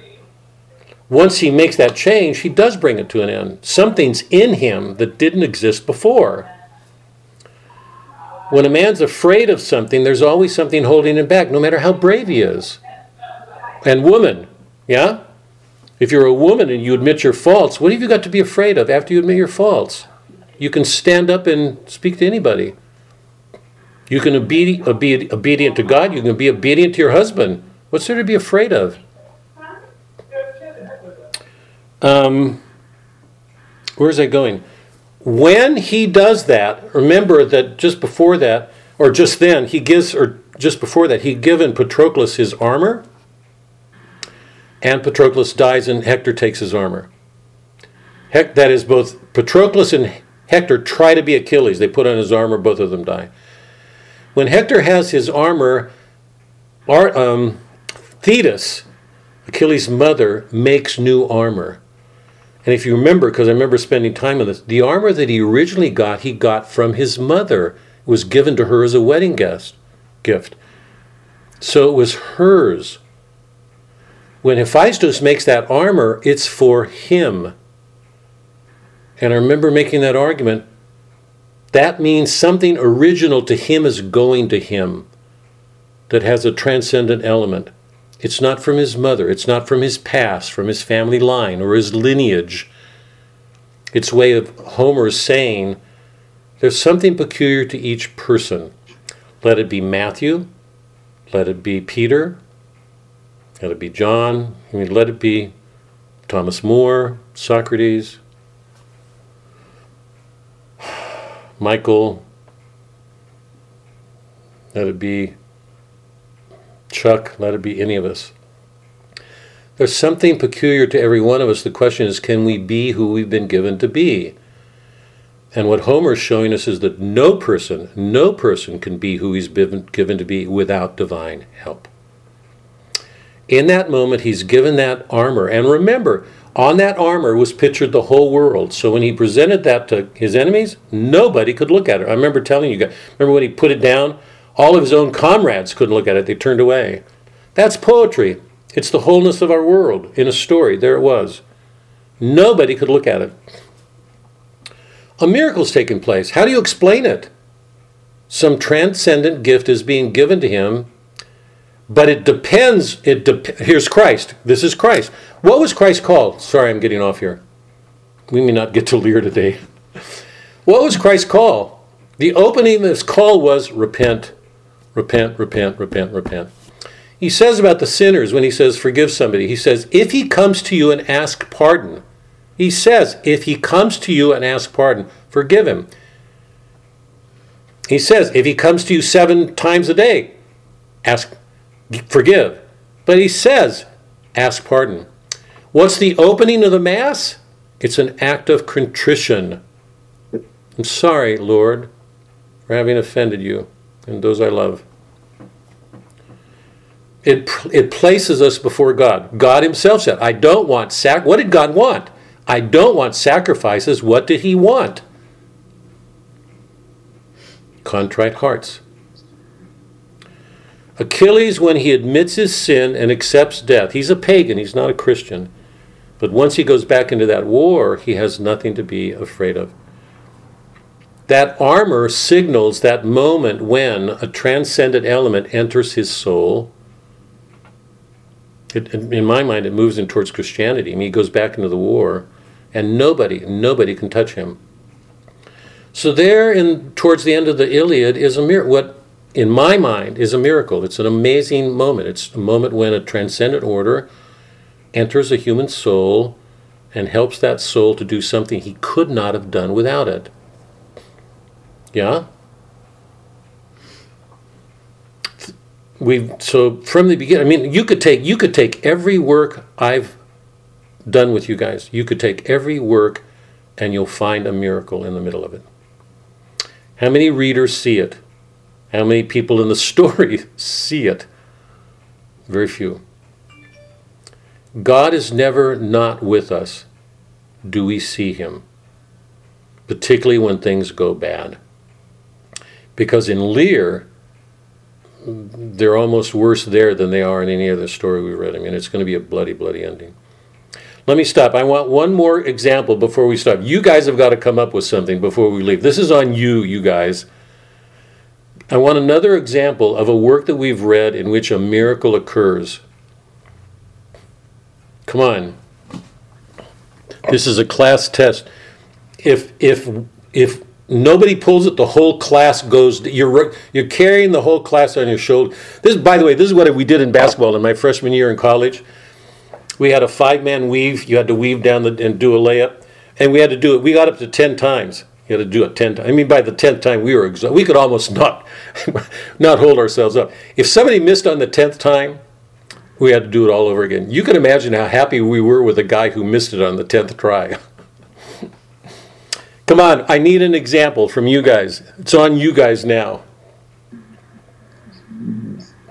The women. Wait, hold on, Mike. Lori, let me put this on the women. Come on. Lori and Connie. Lori, you first. Well, I don't remember the names of the characters from the very first class. I'll help. Come on. You're not going to get out of this. Come on. Don't look at him. Don't look at him. Come on. I'm trying to remember the name of the first work that we did because it's been so long. First book that we did was the Iliad. Was the Iliad? Or what? No, Merchant of Venice. Shakespeare's Merchant of Venice with Portia in the classroom. And didn't we do a Merchant of Venice and Othello? Yeah. Yeah. Sorry. Right. I was thinking of Portia. I'm thinking of the trick that she did, but that was a miracle what she did. I just don't remember the details. Yeah. It was like she played a trick on everyone, but it ended up being a miracle. Yeah. It's really interesting. It's hard for me to see that as a miracle, but that she was as wise as she did and what she did was extraordinary. But I'm going to go with you. My take on that is after she does that, when nobody expecting that either Shylock's going to lose or Antonio, and either way the commercial regime goes down the tubes. If Shylock wins, it means the Merchant of Venice, nobody's going to risk anymore. If Antonio wins, nobody's going to risk anymore because their bonds won't be held. So she's in an impossible situation and she resolves it. But shortly after she does that, all of Antonio's ships are returned. Which to me is, it's she was the center of the, was her grace, as Heather used that word, but her grace brought peace. I agree. No, I agree. You've all been saved. You can thank Lori. Anybody else before we go? I don't want to close you. Anybody think of anything else? We could go to every work and find an improbable, amazing moment in it. I think of Boethius, he's going to die, so it's not as if he's going to be saved. But the fact that Lady Philosophy would come to him in a moment like that and bring that kind of illumination when he's facing his death, to give him that kind of relief, it's a little bit like Thomas More or Socrates or Christ. That you're going to suffer a horrible, unfair, unjust thing, but just before that, this moment of consolation, of a grace, of belief, helps you. It's hard for me to believe that the martyrs didn't experience that they carried this great trust in Christ, whatever the suffering they were going to face. Anybody else before we? Michael had something. Mike, did you have something? Well, I don't know if it's a miracle, but I was thinking of the Aeneid. Since all the way through the story, from the downfall of Troy, Aeneas and his followers had been trying to make themselves a home, and yet something always got in the way, and prompted them to go further until they found their true destiny, the true home. And it was I don't know. It seems like the hand of God working there, but yeah, couldn't agree more. I mean, you can go over and over and over every one of the foundings and ask yourself, how did they? Yeah, I agree. I mean, it's a good way to put it. There's a divine order looking out for him all along, or he couldn't have made it. Julie, are you here? Can you hear me? Are you here? Yes, Bob, I'm here. I wish you'd show yourself. I haven't seen that lovely face. Well, I did earlier. It's not pretty. Oh, there you are. Yeah, I'm laying here in the bed listening to you. Are you all right? Yeah, I'm okay. Okay. Thank you. It's just good to see you. Do you have any thoughts about the miracle in our lives? You don't have to come back visually. Do you have any thoughts before we turn to Lear? I'm just listening. Okay, let's go to Lear. Sorry, I know. We don't have much time, so I'm going to do just a couple of things here to try to help move us along. When you do Lear, keep this question in mind, okay? Because the typical response of modern critics on Lear is that it's just a mess and that it shows pretty conclusively Shakespeare's view of the world as a meaningless place, that all these awful things happen. So the last thing you can say about this play is that there's a God in the world. If there is a God, how could he allow all this stuff? So we've got to answer that. Boethius has already done it, so stay close to him when you're reading, but keep those questions in your mind. Remember the question that Boethius posed was the Job question.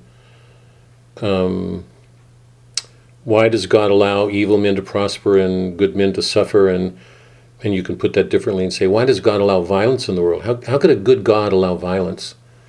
So I want to tackle that again here. We did it at Lear, but I'm glad. I mean, we did it with Boethius, but I'm glad that we can go back to it.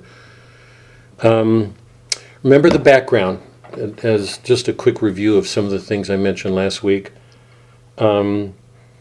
The Copernican revolution is taking place. The Reformation is taking place. Shakespeare's on the verge. He's on the threshold of modernity.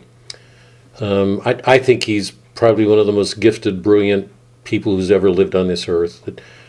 Being as brilliant and as sensitive as he was, and having the command of language that he did, and his command of history and knowledge, the whole classical tradition, the pre-Socratics, Plato, Aristotle, St. Augustine, Boethius. Boethius is a major figure.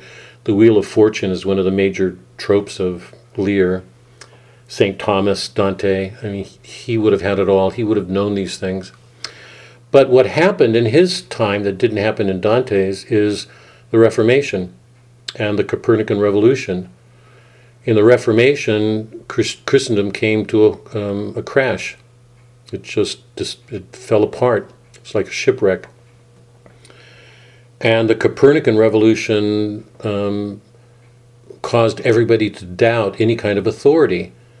Because if the world had believed that the Ptolemaic way was the way of the universe, that explained everything, including the church, because the church adopted it, it assimilated it into his way of thinking, and that was proven to be wrong, then how could you believe in anybody anymore? So science just dismantled everything. It caused everybody to doubt and question what their beliefs were. I've argued before that was a time of grace, because it forced people to question their metaphysical underpinnings, their beliefs. They couldn't take them for granted anymore. It's at times like that that great art is produced. Alan Tate has said that the greatest art is always produced at an apex in a civilization's life. Just at that point when something great happens and it's about to fall, the poets remember the past, they hold on to it. It's a form of memory. Shakespeare lived at that time and he knew it. The past that he knew it was fading. He was on the verge of a new world. So he was particularly sensitive to these things. I hope you see right now how Hamlet deals with one major problem. It's a reformation. It's a problem for all of us. And in Lear, he's doing the same thing. I suggested last time that at that point in history, Shakespeare's talking to an audience that's lost its Christian's belief. A lot of the people are skeptics. They're no longer believing. And if they do believe, they don't hold their faith blindly. They've got to question it. If you look at the Christian Middle Ages, it's an unreflective time. People don't think about their faith at all. They just believe it. You grow up that way. You don't think about your faith. At that point in history, that couldn't happen anymore. People had to question their faith. They didn't know if it was right or wrong. So it's a period of tremendous skepticism, people questioning the ground of their beliefs, what they're doing. He takes as his central figure an actual historical figure, just like Hamlet. In this case, it's a man named King Lear, who lived 9 centuries before Christ, just before Isaiah. Shakespeare would have known all of this. He's an English king. Now I want you to hold on to this really, really well. We're doing Hamlet, King Lear, Pericles, and Winter's Tale. In all 4 of those tragedies, we're dealing with kings, monarchies. Winter's Tale is no tragedy. We're dealing with kings, and they're all tragic figures, all of them. By doing that, he helps us to see what happens when human character combines with power, what men tend to do with their power. So that in a modern world like ours, even though we don't live under a monarchy, we live under a president, we think, God, we think because he's elected, he will serve us. God, I'm going to have to restrain myself here. We think because, sorry, God, I don't know that I can get through this because I feel like because we live under a president and he's elected by us, unlike monarchs who were inherited. I mean, they inherited the thrones or came into them, regardless of whatever the people's wills were. We think we're freer. But one of the advantages of looking at Shakespeare's plays dealing with kings is that we see what happens to any human being, a man, unless in this case in a woman, because women are encouraged to grow into power today, to exercise their power. What happens when human character combines with power, what people do with it. Because we're going to watch that with Lear, and we're going to see what happens with his daughters, Goneril and Regan, when they acquire that power, what happens to them. So even though it's dealing with monarchies, it's very relevant to our time. Okay, keep that in mind. One of the things to keep in mind is that Shakespeare was writing during the Tudor reign. And if you know anything about history, you know that the Tudor reign turned on a moment when Bolingbroke usurped Richard II's power, took it by force, and claimed a legitimacy to what he did. So from that point forward, historically in time, the king sat on an unsettled throne. That he knew that he was in danger. That was true for Henry, it was true for his successors, it was even true for Queen Elizabeth. All of them knew that they were in danger. Okay? So this whole question of legitimacy, whether they were justly placed or not, was a crucial one. In every one of these plays that we're dealing with, except maybe Pericles, we're dealing with kings who are flawed, very flawed. And in some ways, they point directly to Henry, what Henry VIII did when he assumed power, and all of his successors, men or women. What happens with a king when he acquires power, in what we're going to see is the way it blinds him, the way it keeps him from doing some things that would be just that a good king would do. So the role of authority in the play, the role of kings, some of the other major themes we've talked about, the theme focuses on a threshold moment, what we can call a liminal moment. A liminal moment is when a threshold, a change takes place. Liminal. It marks a change, like a river or a crossing or a Lear has reached a point in his life where he wants to unburden himself of his responsibilities. He's tired. Sorry. He's tired.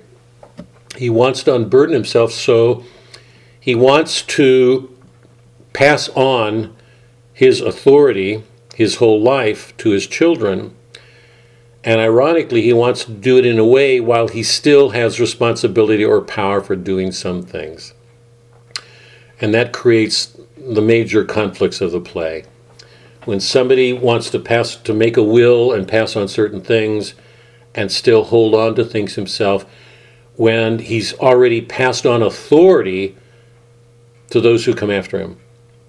So you've got two orders of authority actually in conflict with each other. When his daughters have the authority, they think they should be able to rule.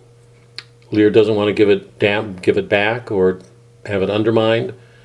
And the two generations go at it. The other is that what we see in this passing is so profound. Lear has no clue of the implications of what he's doing. None at all. None at all. He divides down the kingdom, expecting to give the greater part to Cordelia, but because she doesn't declare the same love that her sisters does, he ostracizes her. He omits her from his will. He banishes her. And we went over this last time. You remember that the nature of the exchange, when he passes it down, depends on buying love. He wants to know how much his daughters love him, and it's on the basis of how much they do that he will give them a proportionate power.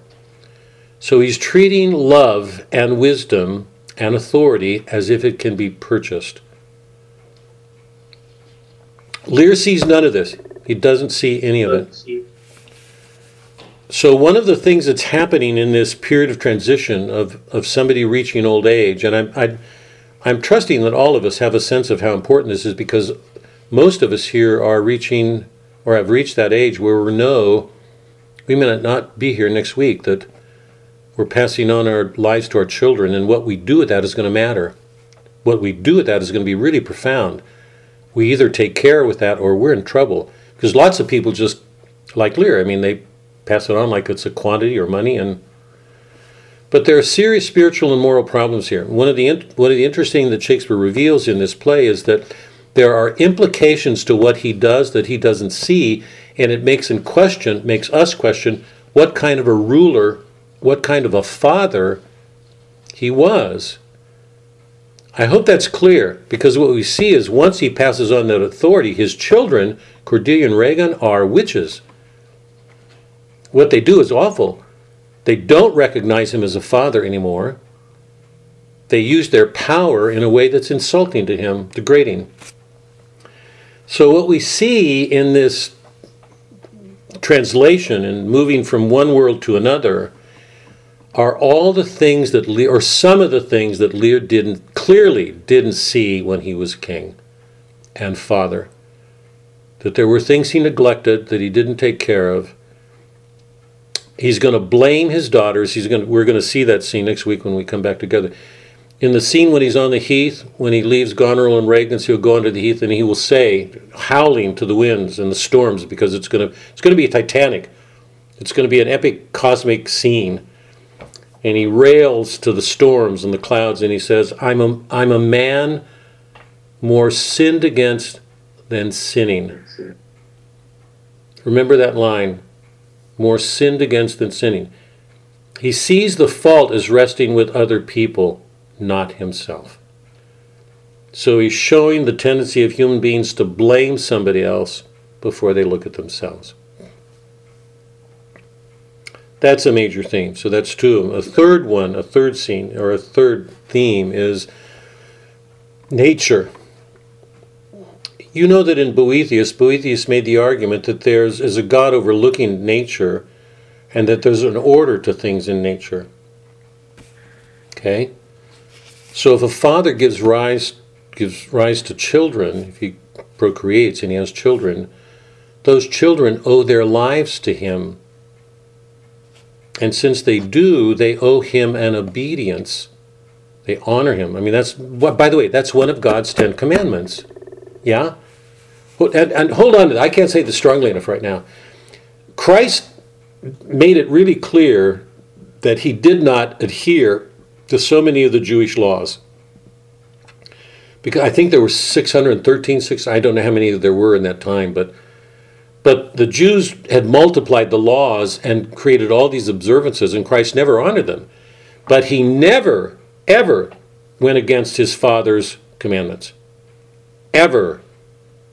It's absolutely crucial to see that. He would never have gone against his Father. He says, in me you see the Father, I do the Father's will, he sent me. So he was absolutely obedient to his Father. One of the commandments is, children, obey or honor your parents. So when you look at the play, look at those kids who honor their parents. And ask yourself, how many of those parents raise their kids to help them do that? Not by beating them over the heads, but by, carrying that in themselves. Because some of the kids honor their parents, some don't. Cordelia honors her father. No matter what he does, she will not stop honoring him. Edgar honors his father. Edmund does not. Gloucester is not a very wise man. In fact, there's lots of things that are really morally unlikable about him. We talked about that last week. The glibness with which he treats Edmund, to me, it's just disturbing to see a father talk about sexually what happened to produce that son. Edmund revolts. Edgar is absolutely faithful. He takes on a disguise to watch after his dad. Cordelia watches after her father.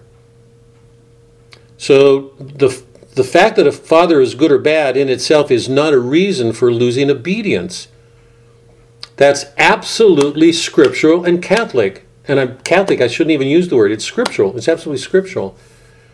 You know that all the letters, most of the major letters coming out of the scripture, Peter and Paul and all of them said, you obey your political leaders. Father Flynn gave a remarkable homily on that about a year ago, which just really surprised me.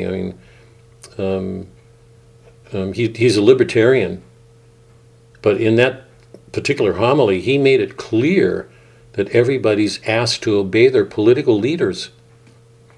So all human beings are asked to obey their political leaders. They're asked to obey their parents, not on the basis of whether they think they're good or bad, because all of us are sinners. We're asked to obey. God doesn't say in his commandment, only honor your parents when they're good. Right? It says honor your parents. Here's the one caveat to that. When is it okay not to honor your parents or not to honor? Because this is biblical as well. Shakespeare is absolutely even though he never mentions Scripture, or rarely mentions Scripture, he's absolutely scriptural in everything he does. What's the one occasion when a parent can disobey or a citizen can go against his leader? Because here's the thing. If you make your own private will the arbiter, you can go against your parents because you don't like what they're doing. You make your private will greater than everybody. That's what we see in the play. every one of those characters make their own private will the arbiter. And what they do is, all they do is increase the violence around them. That's one of the major themes of the play. Right? Reagan. What's the... Goneril. Edmund. They're all acting on the basis of their private wills, what they want, and the power they have to get it. What's the consequences of their actions? It's violence everywhere. What's the one occasion where a child or a citizen can appropriately go against a parent or a political leader? Scripture is pretty clear on this. When they're in violation of higher law, in violation of God's law. Right. Is everybody clear? I mean, we've got examples, right? We've got it from the Old Testament, New Testament. When a leader asks somebody to follow their laws when it meant abandoning their own faith, they didn't do it. I can't remember remember when he burned the hand, or the 3 men in the furnace, and I mean, we've got examples over and over again of people who were asked to renounce their faith and follow the laws of the political world, and in every one of those cases they said no. This idea is actually embedded in our laws. That's where the idea, which is part of Geneva Conventions, come from, that you are required to obey lawful orders, and you're expected to disobey unlawful orders. Yeah. Yeah, but you've got to be, I'm so glad you said it, Chuck. One of the difficulties in our modern age, just to follow up your point, because I think it's really good, the Catholic tradition has been sounder on this because they have a strong tradition of what's called natural law. It runs from the ancients, pagans, through St. Thomas and moderns. But there's a strong belief in natural law because natural law is rooted in divine law, Scripture. And if you lose sense, by the way, this goes straight to the play. If you lose a sense of natural law, there's no law in nature, then all law is man-made, and you can make it what you will. And this was the fundamental problem that Plato raised in the Republic. It's one of those books that I've been referring to from the beginning. Because the opening problem in Plato's Republic is, what is justice? And one of the men, Thrasymachus, says, justice is the stronger over the weaker. Justice is that. Whatever they decide will be law. And the whole burden of the Republic is to disprove that position, that there is an inherent law in nature. Most people today do not believe in natural law. They believe that law is man-made, it's conventional. So whoever's in power. So all the judges today who are sitting on the Supreme Court or local courts, so many of them today take that modern, what they call a liberal position, that law is what you make it. If you've got this certain vision of what the world should be, you act according to that. They can turn criminals back out on the streets because they can say, this criminal's not responsible for what he did. He was a product of society. You create your own laws because you have the power. You make that justice. Plato in the Republic showed that that's not true. There's a nature to the soul. If a political regime doesn't conform itself to that nature, we've got disasters. That's our modern predicament. So another theme is this theme of justice. Is there an order to nature? Is nature just blind? If there is an order and parents give life to their children, do the children owe the parents something? And where they don't, are they going against not just their parents, are they going against their own nature? And the last one that I'll, actually, if you'll just combine the two themes of nature and justice, you'll pull those together. Those are two of the major themes. So those are some of the major themes of King Lear. After the opening scene, Lear is going to go to Goneril's, expecting her to receive him with open arms. And if you've read the play, you know she doesn't. And Lear is horrified because he reaches a point where he looks at his daughter and asks whether he knows her as his daughter and whether she knows him as a father. There's this moment of a shock, estrangement, where She speaks to him in a way that he's never heard her speak before. She sends him away. She diminishes his train by half. She sends him on to Reagan, and Reagan will do the same. So immediately, we're going to see the consequences of Lear's reign, what he did as a father, that his children would turn on him, and we've got to ask why. What does it show? At the same time, you know that Edmund is tricking his father and his brother. He's convincing his father that Edgar is out to kill him, and he tells Gloucester to stay away. And when Edgar comes up, he says to Edgar, stay away from the father because the father's angry at you. He thinks you're going to do something harm. So he's manipulated a situation. He's created a situation where he can control both the father and son in order that he can get his inheritance. So all people are standing on the verge of this inheritance, what they're inheriting from the past. And it's Shakespeare's way of showing there's something wrong in the way that people have received the world and the way they're passing it on. And in that sense, it's universal. It applies to every one of us because every one of us is going to reach a point where we have to make out a will. Sorry to put a dark cast on this tonight, but where's the other... and the other thing I want you to keep in mind. So here's the major question for this as it was for Hamlet. The end is going to be a bloody ending. It's just, I don't want to get into it. I don't want to give it away. I think it's extraordinary. To me, it's beautiful. But a lot of people are going to die. But as in Hamlet, I don't want to give this away. Extraordinary things happen the way they do with Hamlet. So it's not, Heather, if you're there, it's tragic in the sense that I tried to explain earlier, that it follows this tragic pattern. People are going to die. So it's from good fortune to bad, but because of the turn, the peripeteia, and the recognition, something happens to both Gloucester and Lear. And we have to ask, what happens? Who are they at the end? And the ultimate question for me is the same question I asked for Hamlet. Is there a God in this world? Is there a God? A lot of people are going to die at the end. And lots of people are going to say, it's a violent play, and what kind of God would allow this? It's a bad God. If that's the God you believe in, you should change gods. Is that what we do? Or is there something else to be seen? If there's something else to be seen, what is it? Okay. So next week we start in earnest on Lear. Okay. It's an extraordinary play. It's a beautiful play. Boethius runs through it. Remember, Boethius, Lady Philosophy could not save Boethius from his execution. She wasn't trying to do that. There's no way she could have spared him or saved him. Lots of people are going to die here. Does that mean their death is meaningless, that it's an indication of a violent God or a God we shouldn't like? Is there a God in this play? If there is, how do we understand him? Okay. Let me stop. Any questions or comments before we stop?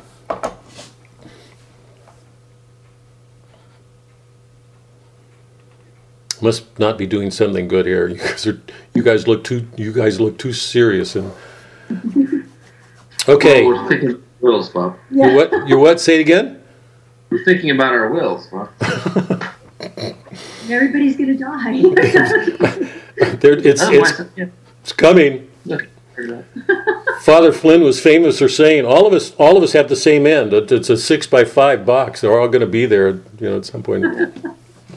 Okay, you guys have a good week. Be safe. Keep us in your prayers, please, Suzanne and me, and you are in our prayers. So good to see you all again. Julie, it was especially good to see you showing up here, and Heather, I'm glad you're back, and Chuck, I'm glad you're back too, and Connie. I know this is hard for you guys to do, but you guys behave for a week. Just try to behave. Good night. Bye. Thank Bye. you.